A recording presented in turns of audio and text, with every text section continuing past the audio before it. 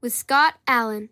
Good morning, good afternoon, good evening, wherever you are in this beautiful world. I am your host, Scott J. Allen, and this is Phronesis, Practical Wisdom for Leaders. Now, I am a professor of management at John Carroll University in Cleveland, Ohio, USA. In addition, I'm a husband and father of 3 teens. Now, this is a family endeavor. Will played the intro, Kate voiced the intro, and who knows, you may hear from Emily a little later. I'm also an author, entrepreneur, speaker, and co-founder of the Collegiate Leadership Competition. I love to travel, explore new places with family, and learn from others. Phronesis offers a smart, fast-paced discussion about all things leadership and followership, if we're honest. My guests are scholars and practitioners, and we cover relevant topics and incorporate practical tips designed to help you make a difference in how you lead and live. I am proud to share a few updates. According to Listen Notes, Phronesis is listed as among the top 3% of podcasts in the world because of you. So thank you. In addition, the podcast has 2 sponsors. First, Phronesis is the official podcast of the International Leadership Association, an association that is near and dear to my heart. ILA brings together leaders and those who teach, study, and develop leadership, advancing leadership knowledge and practice for a better world. Learn more at ila-net.org. My second sponsor is the Boler College of Business at John Carroll University. At Boler, we offer several advanced degrees and MBAs, and I'm confident that there's one that will fit your location, interests, and timeline.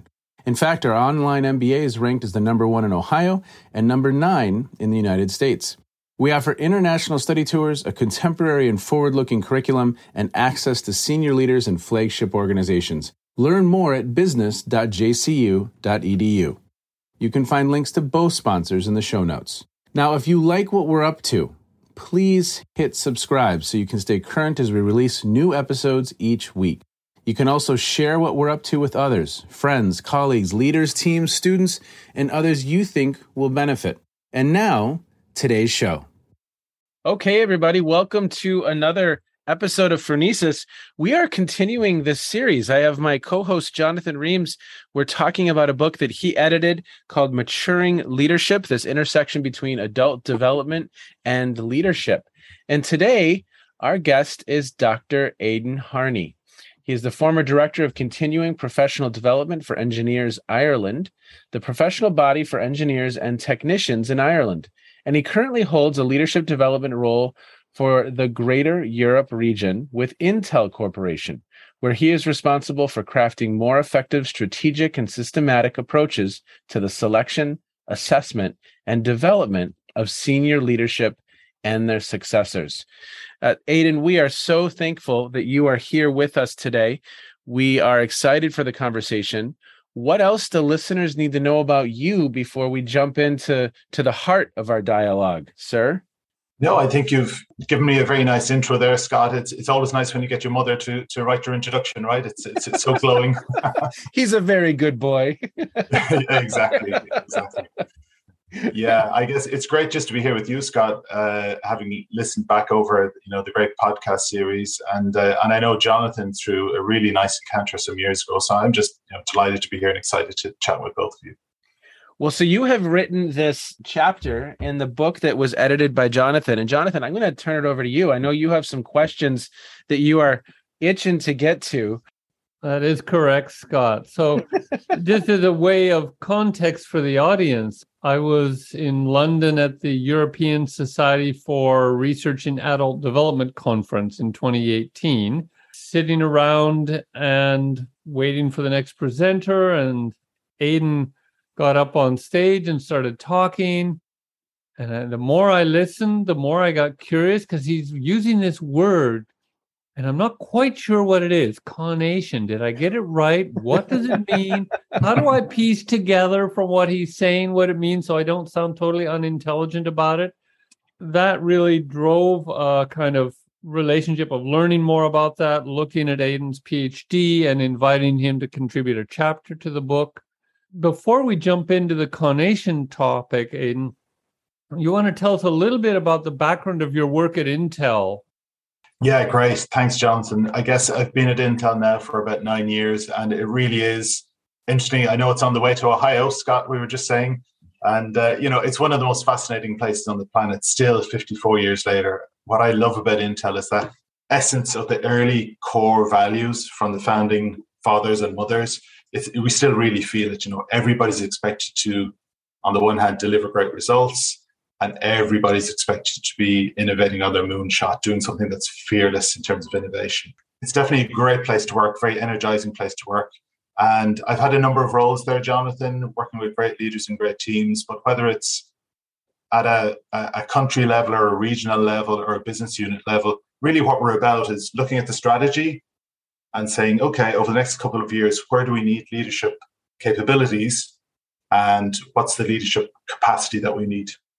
Engineer by training? Are you an engineer, sir? No, I'm not an engineer, Scott, but that's really fascinating. I do feel like an engineer because most of my career, prior to Intel, I worked with a number of roles in Engineers Ireland, which again is just a great community of innovation and connection. And there I was director of their continuing professional development. So my background is education, leadership, learning and development. But what we designed and deployed was a beautiful government-backed scheme where we got to, imagine this for 10 years, Scott and John, got to go into really innovative engineering organizations, codify and document what was so good about their leadership, their learning, and their OD practices, and then port that to organizations that wanted to get better. Wow. And sometimes with really radical results. So those 10 years for me were hugely formative in terms of my personal and professional development. But what I began to notice, because I got so close to these C-suite leaders, and engineers deliver some amazing mega projects. So again, when I think back to it, you're talking airlines, hospitals, bridges, the Olympics, because a lot of Irish engineers go international. Yes. What was it that these quite exceptional leaders were doing differently in these highly complex, dynamic mega projects compared to leaders who are sort of doing okay? Mm-hmm. And it was just a burning curiosity, Scott, as a non-engineer, as somebody who was steeped in engineering. And then, of course, I arrived at Intel, and we have, mega fabs, seriously high volume production using some of the greatest nanotechnology in the world, and a real passion for caring for Mother Earth. And I was going, okay, here's just another example of these exceptionally exquisite leaders. What's going on? How are they delivering that? That's what got me on this quest and started me into a period of full-time work, part-time PhD, but I'm still alive. We all know. And we are thankful for that, sir. I want to make a slight small detour just listening to what you said, Aidan, because my impression was that Ireland really was not in a good shape not that long ago. And is this part of the kind of strategic investment to really build up the economy in Ireland? Yeah, exactly, Jonathan. So I think it predated that. There were some amazing people at Engineers Ireland who sort of, had the foresight to say, if we can tap into largely these amazing American multinationals and sort of glide on the coattails of their best practices, imagine what could happen with the indigenous Irish engineering organizations. Now, it just so happened when I was there, Jonathan, that the economy tanked, absolutely crashed. But that's where we were able to see these organizations who could strategically deploy the power of leadership and learning to get through a period like that versus organizations who weren't equipped to do that at all. So you're absolutely right, Jonathan. It really came into its own 2008, 2009, and the decade after that. That is a transition, I think, because what I've learned and understand now about Conation, it has a lot to do with the will to action. So could you maybe now introduce Conation as a construct, and then why you chose it as a research topic? Yes, definitely. And I guess we can dig into it. You can guide me to what degree we want to dig into it, Jonathan. But what I noticed with these amazing engineering leaders deploying mega projects in highly complex environments was, one, yes, they were brilliant and bright in terms of their cognitive ability, that part of the mind. Two, yes, they were great people. They had the social and emotional maturity and the relating ability, of course. But thirdly, there was something else going on. And it was around, particularly when I got my arms around the literature, I spotted, it was a real aha moment for me. There was this other piece, and the literature calls it conation, as you know. It's largely omitted from the literature. But when I spotted it, it's this other piece of how do leaders set goals, and how do they pursue those goals, the actual nature of how they pursue those goals, And then finally, as they're doing that, how are they constantly growing and learning, reflecting? So ironically, in the Western scholarly work, conation is quite omitted. But what I found, particularly through the great guidance of my supervisors, when you go to Eastern literature, it's absolutely core and central to leadership. And I often quote that tome by Yuval Harari, I hope I'm pronouncing his name correctly, Sapiens. So, everything, human history and how we arrived and how we got to where. But the last couple of sentences, the real question, he says, facing us as humankind is not what do we want to become, but what do we want to want? So we're goal-driven, forward-driven human beings, and conation being so omitted, it's a huge part of the jigsaw that we sometimes leave out when we think about leadership. So this drove you then to want to study this in the context of these leaders who were doing exceptional work. How did you get access? How did you formulate, kind of scoping out how to actually do good research on this? Yeah, great question. So I guess it might be worth digging into just the definition of conation a little bit more, Jonathan, so that I know, and I've tried to describe it to my many nephews and nieces and my brothers. They go, no, still don't get it. So before we go to the research piece, based on experience, I'm going to step us through the three components of conation. And the first one, as I mentioned, is that goal-oriented piece. So it's really, very often overlooked because we are all so goal-orientated. But it's really that ability to think about what intentionally is the direction that I want to invest my energy in. And, we very often don't stop and think like that, but these exquisite leaders tend to do that. And like it or not, we've all got a goal. As somebody said to me once, even a Buddhist monk who's striving to have no desires or wants or needs in life, that's a goal. Yes. So we just can't get away from that fact. But because it's ever present, we tend to overlook it. So I argue very powerfully that our goal orientation has a huge impact on our outcomes ultimately. The second piece is just the perseverance, the mental toughness, the hardiness with which we pursue those goals, particularly when it comes to ambiguous environments. And that becomes a huge differentiator for leaders, the ambiguous, highly dynamic environments.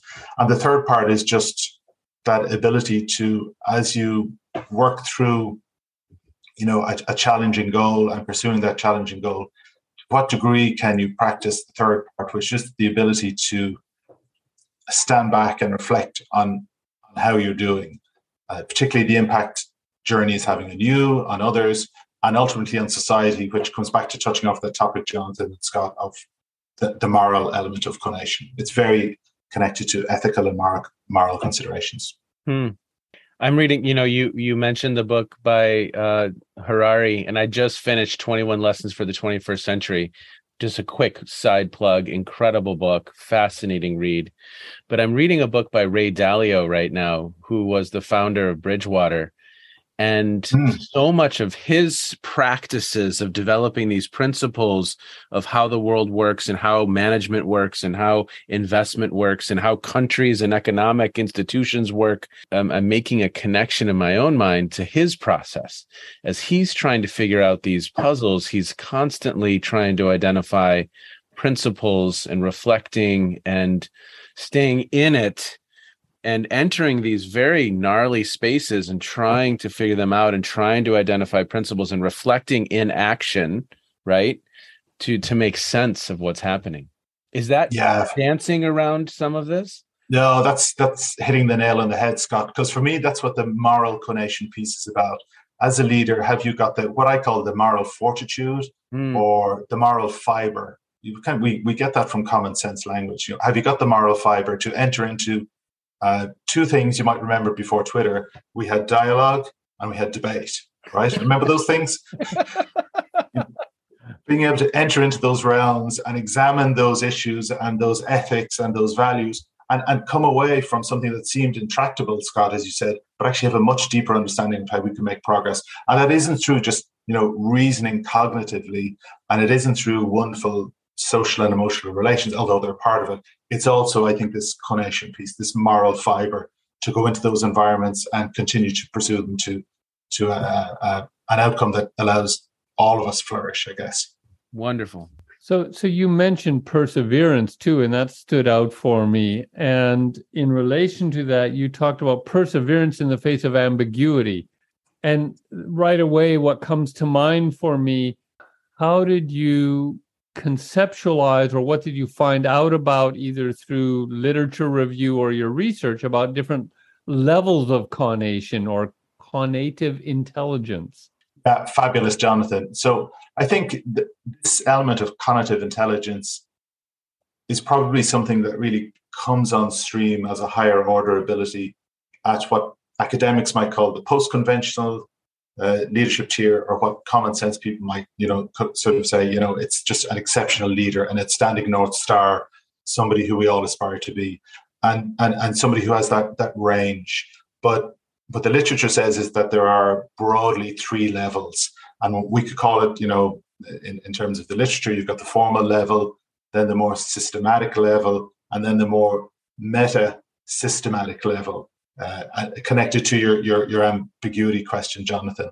And I think really, understanding the literature and understanding those different levels, yes, my key question came to be, between leaders operating in these highly complex dynamic environments, delivering results that are fruitful for them, their organizations and society, compared to some other leaders who are operating well, but tended to struggle when it came to highly ambiguous environments. What was their lived experience of this? So I really entered into it, as a process of discovery, and the application of, good adult development theory was really helped me in terms of triangulating an understanding of those leaders and where they're at and what they were experiencing. So that process of finding those leaders, Jonathan, was really interesting. Thankfully, having worked with Engineers Ireland, I had access to this, just unrivaled group of C-suite leaders. So one, in terms of purposive sampling, I was able to assess those leaders, look at their annual reports, look at the results, but more broadly, see how had they got recognition from a really diverse range of stakeholders across society, not just one segment, but how had they been recognized, written about, potentially rewarded. And so that made them quite exceptional in terms of their achievements. Two, Jonathan, I just got all of them to take at least one, and in some cases two, sentence completion tests. So then I had, really good estimation of where they were. And the third part of that triangulation was the discovery work that I used the same method at master's level. And so at PhD level, again, it was just the really detailed content analysis, not only of what they were saying, but the sort of sub-layers and the context of how they were saying it and the context in which they were saying it. So that led me to be able to identify, borrowing from Eigel and Kunart's leadership development levels, okay, who was leadership development level 4, say broadly, those self-authoring leaders or achiever leaders, and who was leadership development level, LDL level 5, those post-conventional or strategist leaders. And I had interviewed all of them, so then I was able to compare, gosh, what's the lived experience of both of these groupings of LDL4 and LDL5 leaders? And yeah, that led to some really fascinating results, John. Share some of those results then. Now we're curious to hear. You kind of left us on a cliff there. Yeah, I think there might be three, as I've described it, and as I've worked it real time as a sort of pracademic with leaders in industry and through coaching outside of my work at Intel. I think it's really three things that have come up for me if I summarize differences between these LDL4 leaders and LDL5 leaders. And the first one is around what we talked about, which is the motivation piece. And the difference in motivation was really interesting in that LDL4 leaders tend to have a very clear purpose that they're wedded to, and it serves them incredibly well. Very often what I found was they described it as a purpose in life. And I call that out because it has a really strong sort of emotional, almost semi-religious overtone to it, that this is my purpose in life. And we all know that can serve a leader incredibly well, particularly in competitive environments. Even, some athletes I interviewed competing with myself, business people, it's got a real binary nature to it, winners, losers, bigger, smaller, faster, slower, all of that.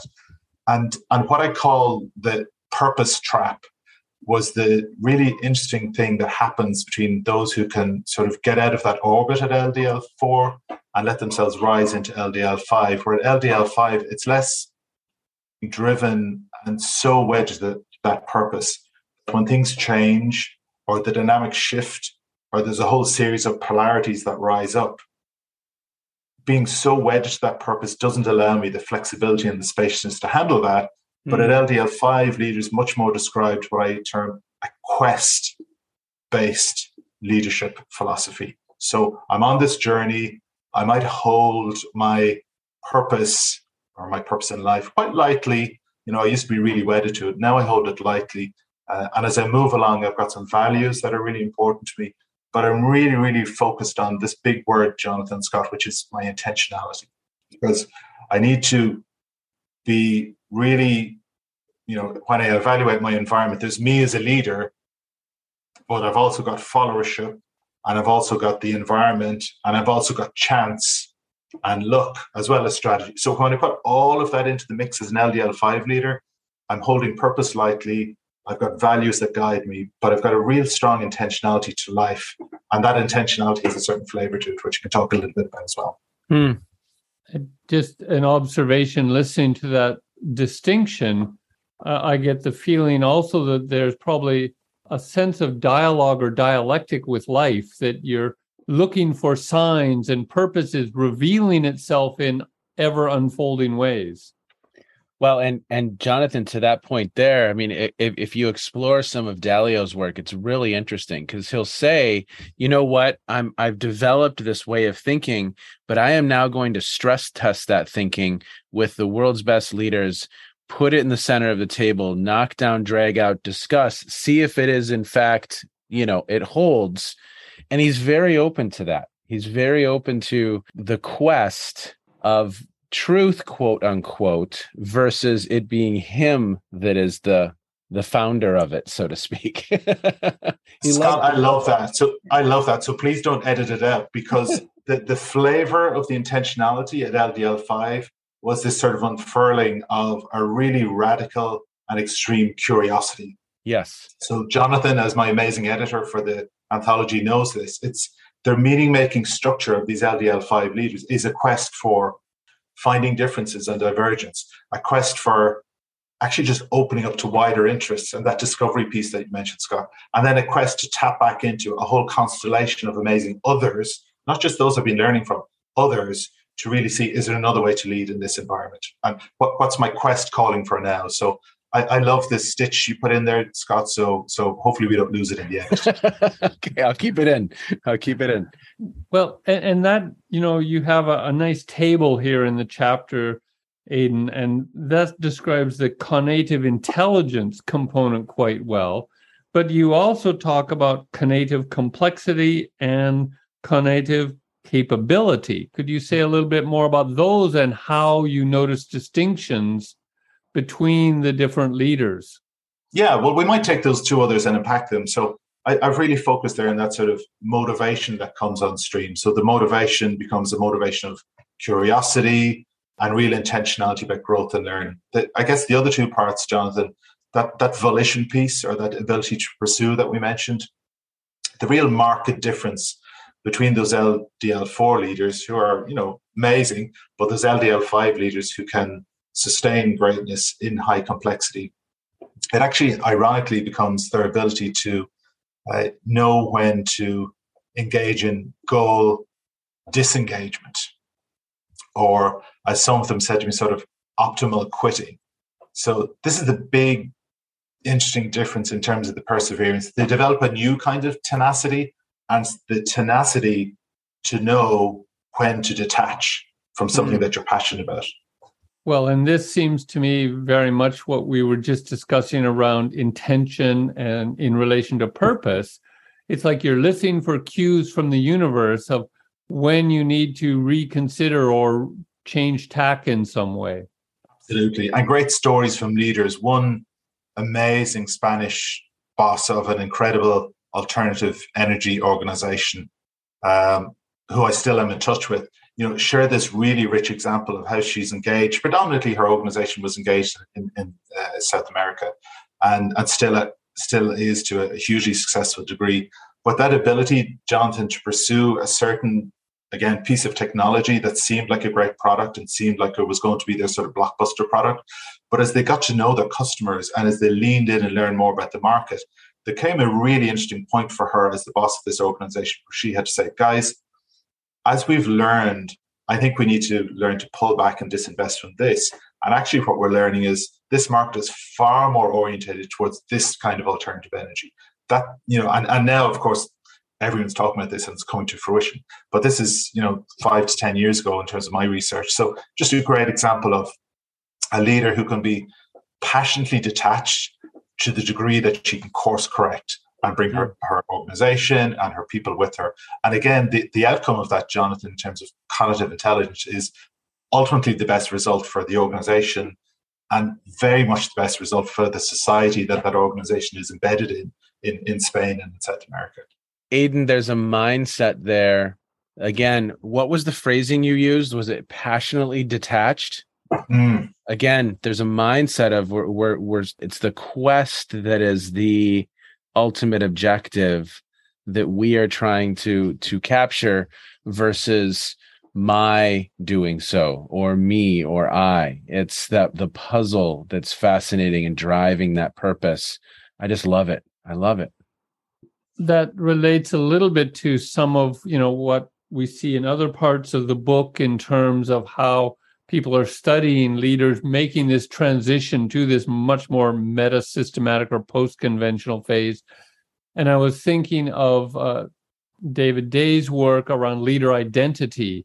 Mm-hmm. And I think this is a big fundamental part of this shift too, because at LDL4, the leader identity is more of something that people are embedded within almost. They're really, that purpose, that identity is how their North Star, how they guide themselves in the world, as where this transition seems to indicate the ability to be more fluid, dynamic, flexible, to not be embedded in a fixed identity, but have a more creative sense of unfolding identity in relation to a larger context and sense of purpose in the world.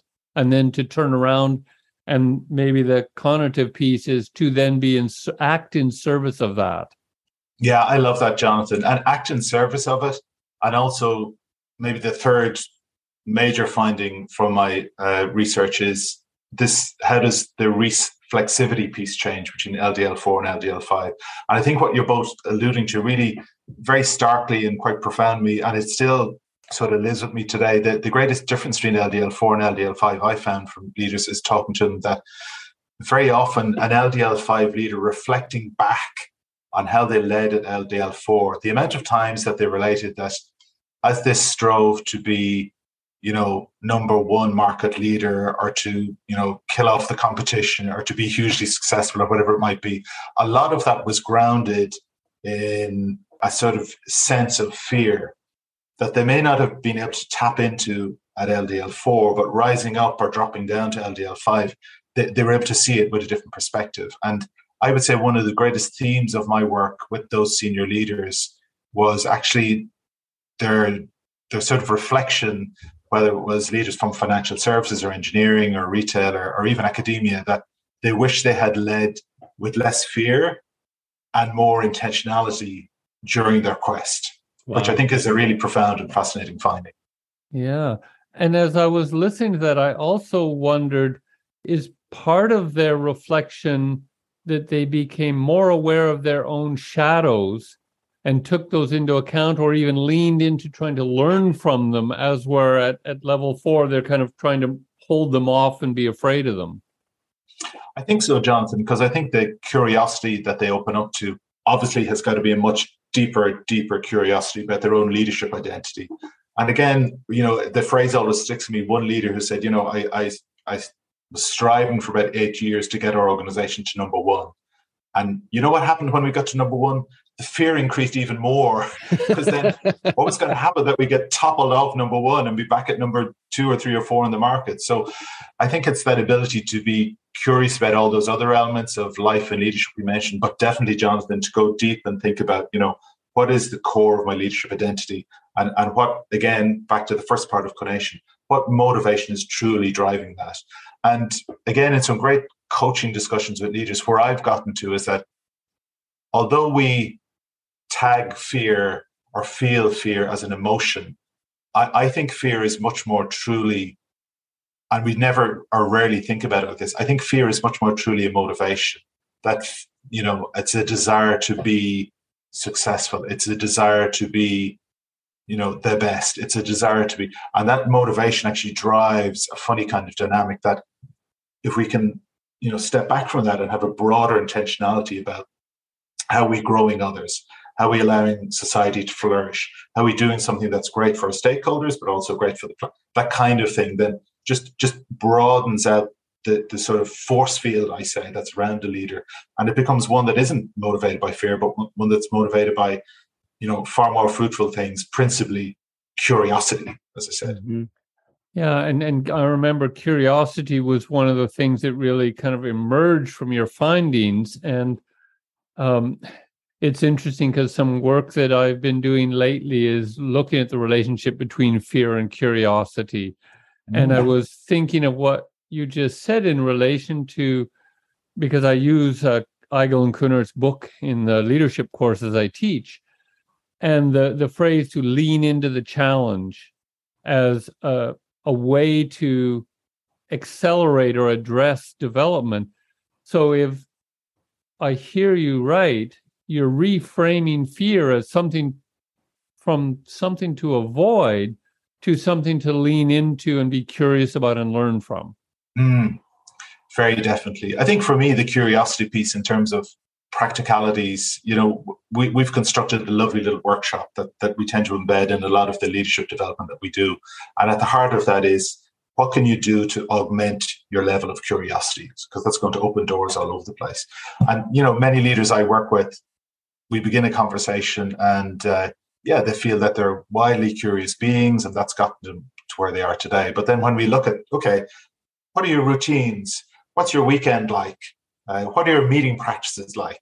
What music do you listen to? What books do you read or not read? And suddenly, gosh, there's a whole spectrum of curiosity that I haven't opened up to yet. And I think that really is allowing them to move away from, again, this idea of, I get them to write down, if possible, this is my purpose in life that has served me well to date. Now I have that and I can place it down very gently and safely there.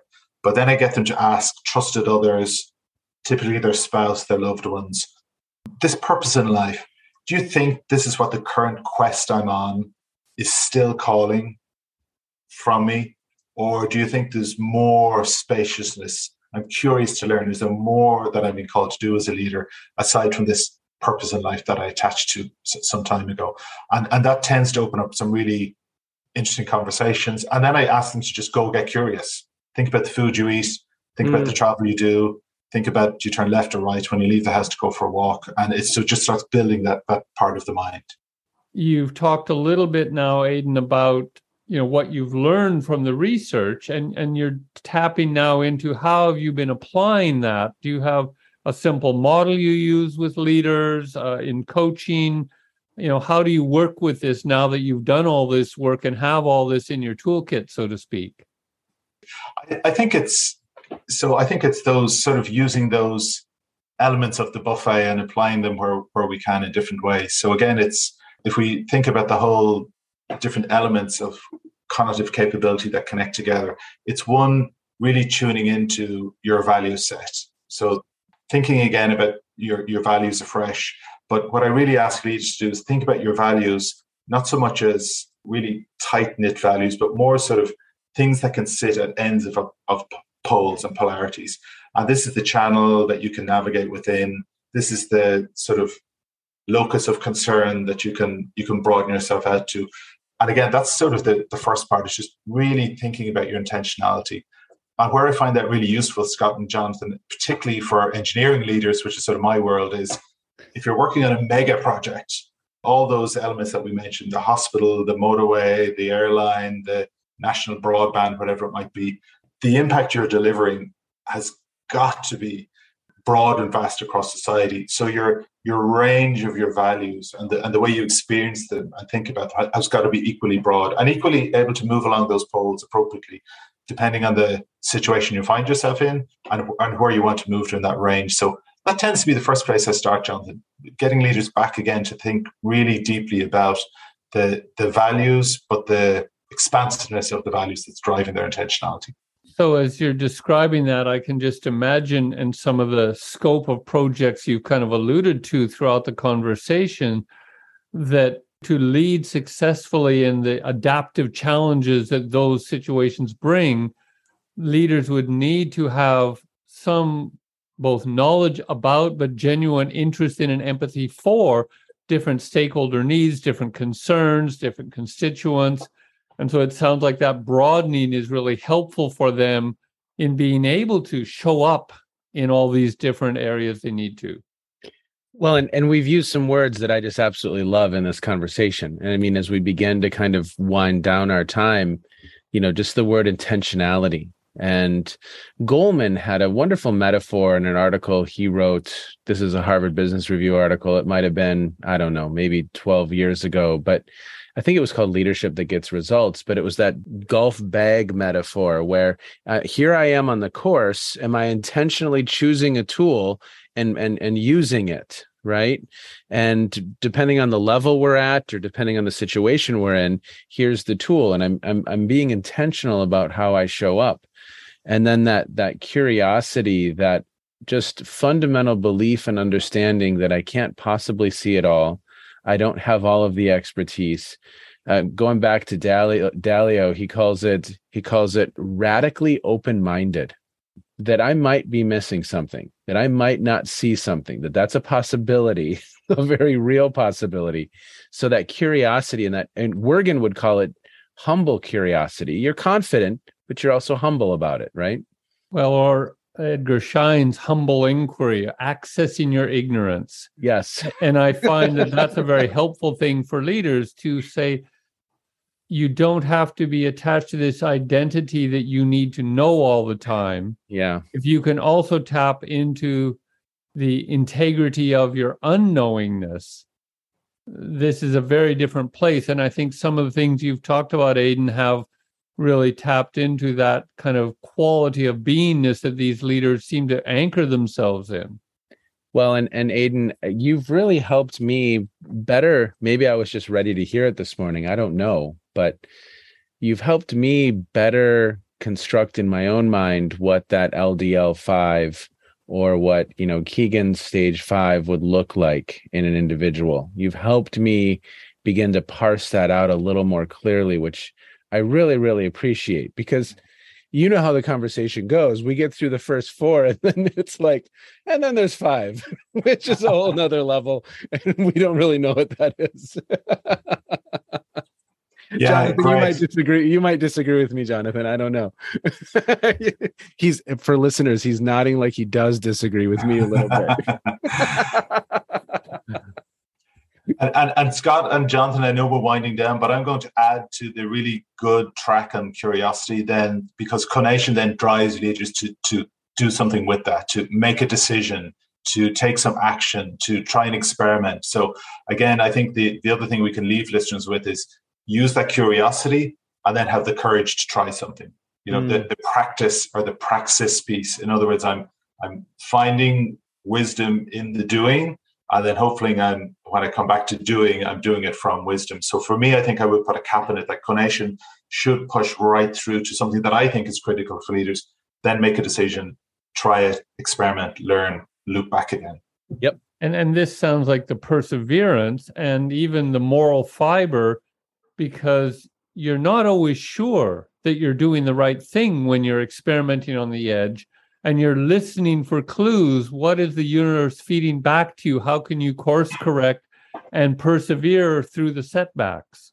That's because we're on a quest, Jonathan, rather than there's a beautifully predefined purpose in life that travels with me through the entire span of my adulthood. That's unlikely, I think. And I think that requires some unlearning on the part of how people construct the role of leaders or leadership. Am I the person who elevates the right questions for us to explore, for us to really inquire on and have that difficult conversation, versus am I the person who has all the answers?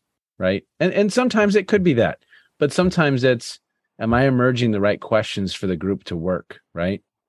Well, and I think something that this touches on that I think, Aidan, your explanation of LDL5 that Scott alluded to helps unpack for me as well and for listeners.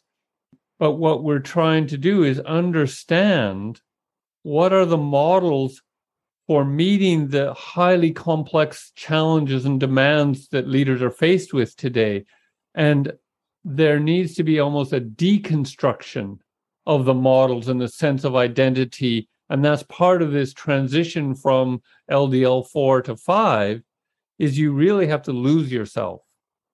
And having the inclination to push through and persevere with that deconstruction of a sense of self, all the things that made you successful suddenly fall by the wayside to a degree. And as you're called to the next level in the quest, you got to reinvent yourself. And that is work that requires perseverance.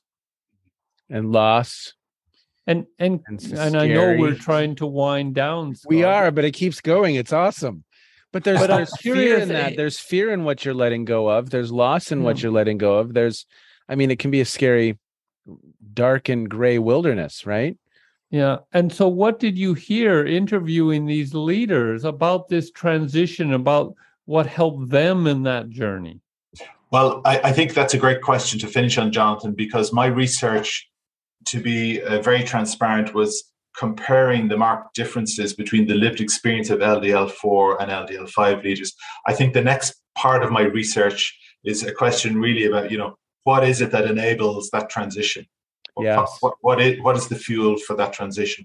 What allows you to get through that scary piece that Scott's mentioning, but also the magic of opening up to that curiosity? What is it that, and I think it's that journey along that trajectory that's, again, poses lots and lots of questions that we'd have to spend 45 more minutes teasing out together. Well, and then I can say one of the other conversations we had in this series actually focuses on that transition. So we will, in the whole spectrum of things, we will touch on all these, and it would be lovely to get everybody together to have a really big group conversation, but maybe that's a whole other series, Scott. Well, Aidan, I so appreciate when I am having a conversation, and I know Jonathan feels the same way, with an individual who, you use the term pracademic. I hold that in incredibly high esteem. An individual who is steeped in the literature and steeped in organizational life, close to the work and watching this play out. I want to say thank you. I have great respect for what you're doing, because it's not just some thought experiment. You're living it, you're seeing it, you're breathing it. And I think it's such an incredibly valuable perspective to have at the conversation. And so thank you for your work. Yeah, wonderful. Well, thank you so much for having me here, Scott and Jonathan. Great to see you again. I really enjoyed that chat, and I look forward to the next time we get to have lunch or brunch face-to-face, Jonathan. Before we go, what have you been listening to, streaming? What's caught your attention recently? It could have something to do with what we've discussed. It could have nothing to do with what we've discussed. But what's caught your eye recently? Well, I think two things interesting. I have in front of me, but I'm only on page 52, but it's a cracker so far. The latest book from Jennifer Garvey-Berger and Carolyn Coughlin, Unleash Your Complexity Genius, Growing Your Inner Capacity to Lead. Yes. If it's anything like Jennifer's other literature, it's going to be a corker. And by page 52, I've already got two major insights. I actually wrote her an email yesterday to say that. So I highly recommend that. And the other thing I did recently, Scott and Jonathan, almost by accident, I think it's from 1971, the Marvin Gaye album, What's Going On. It just came on my Spotify list. But if you listen back to that album and the sentiment and the lyrics in it, and then place it in the year 2022, I had a slightly out of body experience listening to the lyrics and the topics he's bringing up and some of the difficulties pointing to from 1971. I just 40 years later, it's still so relevant. So if you're a music fan, go back and put that on. Okay. Very cool. Thank you. Well, Jonathan, hope you have this. For me, it was the start of my day. So this was a great way to start my day. For the two of you, it's kind of midday. Jonathan, are you still holding down the fort in Norway? I'm holding down the fort in Norway. We're still here. Okay. Well, Aidan, Jonathan, thank you so much for the conversation today. Be well to the two of you. And for listeners, as always, thanks for checking in. Bye-bye. Okay, Jonathan, the fun conversation with Aidan. We have called this episode Passionately Detached Curiosity. It makes me think of the phrase, individualists unite. That's right. And I think you really highlight there's this kind of paradox or even polarity if we look back to the episode with Chuck and John. And this is what caught my attention, is that Aidan brought out something about the paradoxical nature of this quality of curiosity that really emerged from his research, that there's something totally engaged and non-attached. So the word detachment has been part of my own practice. And I've tried to describe it to people as well. It doesn't mean you're like running away to the cave and disengaging. No, you're being fully engaged, but also have one foot out of it. So you're in the world, but not of it, in a sense. And I think that's what Aidan was capturing there in a way. Well, and it has a word that I just love that we've talked a little bit about in some of our debriefs, that curiosity, right? As a leader, am I constantly, because I think, and you had turned me onto this book, which was Leadership and Self-Deception. I think sometimes it's very easy for us to externalize the failure, externalize the setback, externalize what's not going well as others' problems. Well, what do we own? And if we're passionately detached and we're curious, that can keep us in that 1 foot in, 1 foot out space, maybe. Yeah.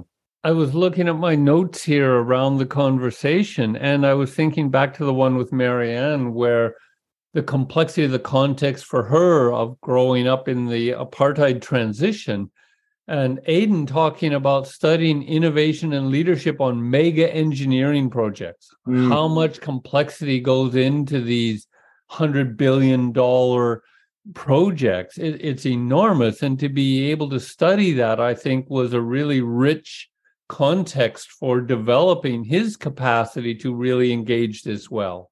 And I thought it was really interesting that the notion of caunation is really central to leadership in Eastern literature, not so much in Western, because I'd never heard the term. When I heard him on stage talking about his dissertation, I had to listen. Did I hear that right? What is that word? And then I learned, it's about being goal-oriented and perseverance in the face of ambiguity, and then having reflection. And that it was so important to emphasize the moral element of caunation, the notion of moral fiber. And then his research really brought out, what are these developmental differences between level 4 and level 5 leaders? The notion of the perseverance through fear and loss of identity when you're moving into this leadership development level 5. The reflexivity changes at level 5, that these leaders wanted to lead with less fear. And I think part of this is the letting go of a deep attachment to identity and holding that more lightly allowed them to have less fear. And then seeing their whole life purpose as a quest to hold it lighter and really bringing this notion of intentionality into it. I think we've talked about this now, this radical and extreme curiosity as motivation. And then acting in service of purpose and how this leads to an expansiveness and of values, and that there is wisdom in the doing. I love that phrasing, wisdom in the doing, right? Well, and this is one of my favorite conversations, in that, like Marianne, he is in organizations doing the work, like Father David that we spoke with last week, in the organization doing the work, a practitioner scholar, and I just love those dialogues. I really do. So much fun. Okay, sir. Thank you so much. Be well, and we will talk again next week. We will. You have just finished another episode of Practical Wisdom for Leaders with Scott Allen. To contact me, visit www.scottjallen.net or send me a note at scott@scottjallen.net. I can also be found on Twitter and LinkedIn, so let's connect. Now, if you have feedback, I'd love to hear it. And as always, thank you so much for listening. One final nod to our sponsors, the International Leadership Association and the Boler College of Business at John Carroll University. And now, here's Kate's twin sister, Emily, with the outro.